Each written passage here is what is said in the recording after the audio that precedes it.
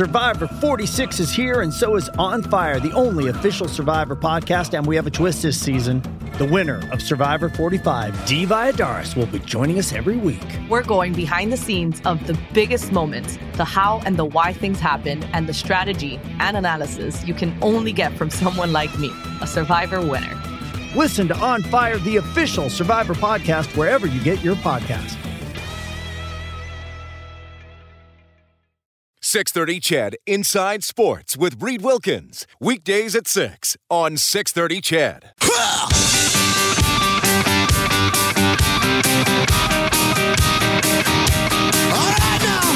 Edmonton's home for breaking news on your favorite teams. This is Inside Sports with Reed Wilkins on the voice of your Edmonton Oilers and Eskimos. 630 CHED. Hey, great to have you tuning in tonight. In half an hour, Eskimos head coach Jason Moss in studio with Morley Scott. Morley did the play-by-play yesterday here on 630 CHED for the Eskimos' 42-24 win in Montreal. So the Green and Gold are now 8-6.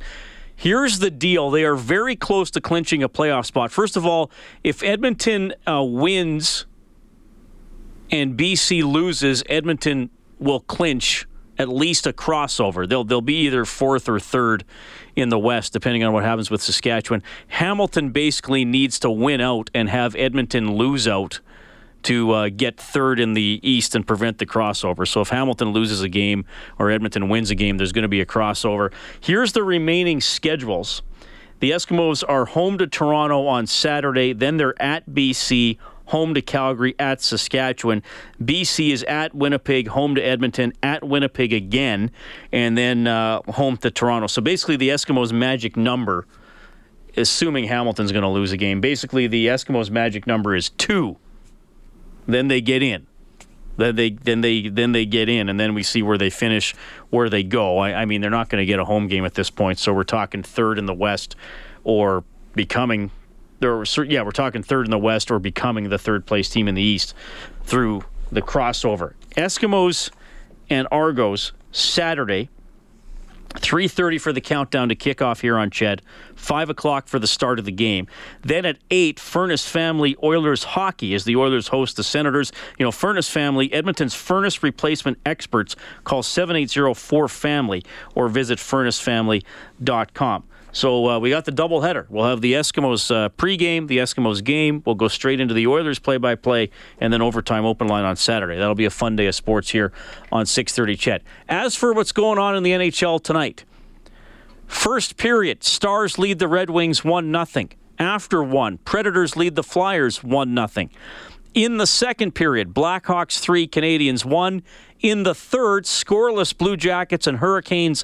Blues are up 2-1 on the Rangers. Still to come, Senators at the Canucks, Coyotes at the Golden Knights. First regular season game in Vegas. At Brian Blessing on our Face-Off show last night. He's the host of the Vegas Hockey Hotline on AM 1400, and he said they're going to save all the glitz and the glamour for Friday, given the shootings last weekend, and basically honor first responders and be respectful towards the victims tonight in Vegas. So obviously that is the right call. Jaden texting in to 630. He says, hey, Reed, people just need to sit back and relax. The Oilers need to figure out their recipe for success and how they did things last year. Connor and Leon will wake up and kick serious butt in the near future. Everybody's going to contribute. The Oilers will be fine. D says, hey, Reed, what have the first 3 games shown me? That some of the players on the Oilers didn't come ready to play. From Draisaitl making a bad turnover at Winnipeg's blue line, to the 2 defensemen who back right up to the hash marks, to Cam Talbot, who gets beat clean twice in the same game. Klefbom should have tied up the stick on Ehlers' goal on the 2-on-1 instead of trying to intercept the pass. McClellan had the lines blended so much in the preseason, no one was used to each other. Connor McDavid must learn to dominate every game in both ends and not let Vancouver, for example, take him out of the game. It may not be fair, but being a generational player comes with high expectations. It's still early, but I'm not impressed so far. That is a text coming in from D, who pretty thorough in his criticism of the team. I would say most of that pretty fair. I mean, Talbot, I would be more critical of his game in Vancouver. I think last night Winnipeg had a lot of open looks. Now, I know they're called saves. That's the one thing I always say. They're called saves for a reason. You got to help out your team, but I don't think Talbot was getting a lot of assistance last night. Head coach Todd McLellan. A little more from him. I don't think we remembered how hard it was to win, and I've experienced this in the past where you have to understand how hard it is, how hard it was to check. Our guys don't get that yet. They can't remember what it felt like in San Jose and in Anaheim. When you're winning 2-1 and you don't have to cheat to win the game, you can be patient enough. Our guys we don't have that yet. So, well, there you go. That's a really good comment. And McLellan has said he's been through this before where teams are coming off a decent season, never won the Stanley Cup in San Jose, but they had a lot of good regular seasons. How are you going to react going into the next year? And talked a little bit about impatience, and I think we saw that from the Oilers, maybe going out there and thinking they could light it out, not committing to the details, not committing to saying, all right, this might take 60 minutes to figure it out. We don't know when the big goal is going to come, but we're going to commit and trust that if we commit, they're going to get it. They haven't had that mentality yet. So that'll be some storylines for the Oilers as we move along. Back at practice tomorrow. They did not skate today. Hey, this is really cool. I want to welcome Northern Chicken to the show. Some guests on Inside Sports will get gift certificates to Northern Chicken, bringing down south comfort food to Edmonton with Southern classics and other tasty treats. You can salivate over the menu at northernchickenyeg.com. And this is a great, still relatively new, locally owned restaurant. It is not a chain. It's two Western Canadian guys who put this together. They're at 124th Street, just north of 107th Ave, basically right next to where the old Roxy unfortunately burnt down a couple of years ago. And it's great homemade food, fried chicken, sandwiches, great place to hang out, not pretentious. You can get takeout if you want. So we welcome Northern Chicken on board, and some guests on the show will get GCs to Northern Chicken. We will visit the farm team in Bakersfield when we get back. Head coach Jerry Fleming coming up on Inside Sports.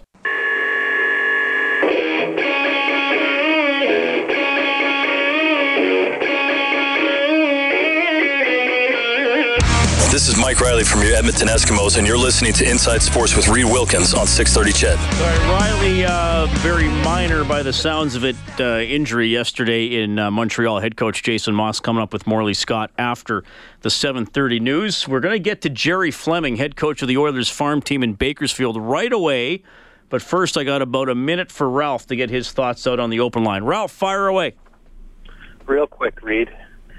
I'm really excited that we have Connor and Leon, but there seems to be a mantra floating around the airwaves in Edmonton that we're going to be fine because we have Connor and Leon. And I'd like to remind Oiler fans that we had Connor and Leon 2 years ago when we finished 27th or 28th in the league. And I know there's been some personnel added, but there's also been some personnel subtracted. And you could actually argue that that team was more offensively gifted than the one we currently have now with the likes of Eberle and Taylor Hall. So my question is, in my opinion, Andre Sekera is actually the most complete defenseman that we have in our lineup. And if we don't know a hard date and when he's coming back, how much longer do you think Peter Chiarelli is going to let this play or this sort of record continue before he has to make a trade? Because an ACL injury isn't just something you come back and jump right into the lineup, especially middle of the season, if that's when he's scheduled to return. Yeah, well, he's probably going to be back late November at the very, very earliest. Could more likely be into January. I would think if things really spiral out of control, like they're 5-12, then yes, he would probably do something. I guess my counter to that, Ralph, and you make a good point, but my counter to that is you're not acquiring a defenseman of anywhere near Sekera's caliber in October or November, right? So I think he's trusting this group and his coaching staff as much as he can, and then Sekera will come back. I mean, he said he saw growth from players last year, and he wanted them to continue to have a chance to grow without parachuting guys ahead of them on the depth chart. That seems to be his approach, but I'm sure if things spiral out of control, he'll make a deal. I think at 5-12, it's already too late, though, Reed. Well, yeah, that would be pretty late because then you're scratching just to get back to 500, let alone trying to make a playoffs. So you think they need to trade for somebody right now? I mean, who are you going to get, though?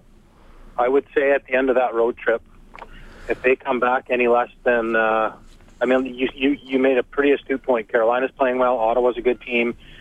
Surely Pittsburgh is a good team. Chicago's a very good team.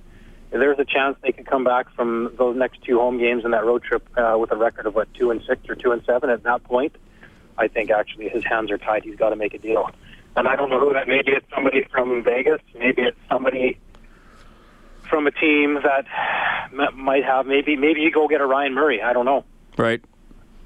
Well, yeah, I mean, it is critical. Like, I'm not panicking right now, but you can't be too far under 500 by the end of the month because then you're playing catch-up all year. Ralph, thanks for calling, okay? Yeah, have a good night. All right, Jerry Fleming is the head coach of the Oilers farm team, the Bakersfield Condors. Jerry, welcome to the show. How are you doing? Doing well, Ray. Thanks for having me on. Yeah, great to have you on the show. The Condors obviously got their season going on Friday, and, man, I'm interested to hear you talk about this one. You've lost 4-1, unfortunately, yet 20 shots in the first period and outshot the Heat 42-23 overall. So to take us through this game, was this a hard goalie shutting you down? Did you guys not finish as well? What happened in this one?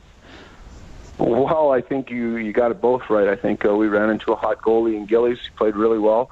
And there was times where we had some backdoor tap-ins where we just didn't execute the play, where we either fanned on it or mixed execute it. But the combination of the two, resulted in a loss for us. But overall, we were pleased with the guys' performance. Obviously, didn't get the results that we had anticipated. But we did a lot of good things, and there was a lot of positive things to build on. I'm curious. You guys were 0 for 5 on the power play. Stockton was 1 for 6, so 11 power plays total. Is this the slashing standard that they're now trying to enforce in the AHL? Is this alive and well in the American Hockey League as well, or what do you see there? Well, it wasn't to the extent that it is in the NHL. I thought we were a little bit undisciplined. There's another area of growth in our game that we got to work on a little bit. We let our emotions get the best of us. I think we're getting a little frustrated because the puck wasn't going in the net. Some guys had some quality looks, and we're disappointed with the results. So I think they took their frustrations out a little bit on Stockton. But we addressed it this week, and it's an area that we have to improve on, no doubt. All right. Again, just reading off the box score, you had Slepyshev with 6 shots. He's back up with the Oilers. Joey Leleja also 6 shots on goal. And I know we've talked about him before, but he is writing a pretty amazing story for himself with the position conversion, his attitude in handling that. And, seems to be one of your most dangerous players. Is he a guy you expect to get on the score sheet quite a bit this year? We're hoping he can duplicate the season that he had last year. And credit to Joey, he like you just mentioned, he had a great attitude. He relished the challenge to change positions, and he did a great job. Hopefully, he can find that scoring touch again, because we are relying on him for a bit of our offense here this year. Who do you plan on having on your? I know sometimes coaches don't like to label the lines 1, 2, 3, or 4. So let me put it this way: what 3 guys, when you have your home opener on Thursday, do you anticipate will be on your most dangerous scoring line? Well, I think we have a balanced attack, Reed. I think all 3 lines are capable of putting in the net. You've got Joey with Malone and Puljujarvi, and then you have Ratty with Downing and Russell. And then on the third line, our so-called third line, you'd have Hamilton, Curry, and Callahan. And then our fourth line that's going into the weekend will be Gambardelli, Butcher, and Gust. So, all guys that have throughout their career put up pretty good numbers wherever they've been. So we have a pretty balanced attack, so we're looking from scoring from all 4 lines. Okay. Well, and some experience. What's it been like with the injection? Because free agency day for the Oilers, wasn't about getting Sekera or Lucic or Letestu like it was over the last 2 years. It was getting a lot of guys, who were on 2-way deals and who have been AHL players, maybe for, large portions, if not all of their careers. What has the injection of its experience been like into your lineup? It's been good. You notice it in practice. Guys are challenging themselves in practice to make one another better. I think that comes with experience. Guys expect execution to be at a high-end level. So just having that injection of guys that understand that, how you practice and how you present yourself is the way that's going to carry over through a game. And the young guys are seeing that and starting to adopt that, and it starts from practice. Bakersfield Condors head coach Jerry Fleming joining us on Inside Sports. A couple specific guys. You mentioned Jesse Puljujärvi, obviously a first-round pick, a high first-round pick, so he's always going to have the spotlight on him, and spent half the year last year with you guys and was with the Oilers for most of their training camp as well. How did he play in his first game, and what have you seen from his development, maybe from when you first got him last year? Yeah, he's definitely more mature than he was last year, and I don't mean that in a disrespectful way. I just think that, he's learned a lot from last year and has started to apply it to his game. But I thought he played well the other night. You could see that he was invested in the game. He did a lot of good things with the puck. There's still things in his game that he needs to improve on, and that's why he's here without the puck. But you can see, him starting to grasp the North American game. Starting to be more comfortable with the language, more comfortable with his surroundings. So hopefully, he can just build off that game and continue to have some success here. You mentioned the language, and hockey's an international sport. You played, you've coached. As a coach, how do you deal with players who maybe aren't as fluent in English as some of your North American guys? Do you try to have another player of that nationality on the right? You can't always control that, right? So how do you as a coach make sure you're getting the message apart when some guys might not be grasping everything you're saying initially? Well, it always helps when you have somebody that does speak English and speaks the language of the player that, maybe isn't so fluent in that in English, from the same country, that can translate for you. That is a great asset to have. But like you just mentioned, it's not always the case. So what you have to do is you have to slow it down. You have to really, sometimes not just by language, but you have to demonstrate and go through it and show video. But Jesse's language skills are really good. Obviously, they've improved from last year to this year, but he has a good grasp of the language. He speaks it well. He articulates it well. But there are some nuances of the language that he still struggles with. So just take your time with it, and we're trying to help him as much as we can to make sure that there are no miscommunications. All right, and one other guy, Ethan Bear, picked up his first pro goal, your only goal in the game last week. High-scoring junior player, WHL Defenseman of the Year. Good for him to get on the scoreboard. How do you think he looked overall? He's probably been our best player, and even in those two exhibition games that we played prior to our season opener, I thought he played outstanding. To be quite honest with you, a lot of people like the offensive upside, but don't underestimate his ability to play without the puck and defend. He's smart. He closes time and space quickly. He takes good angles.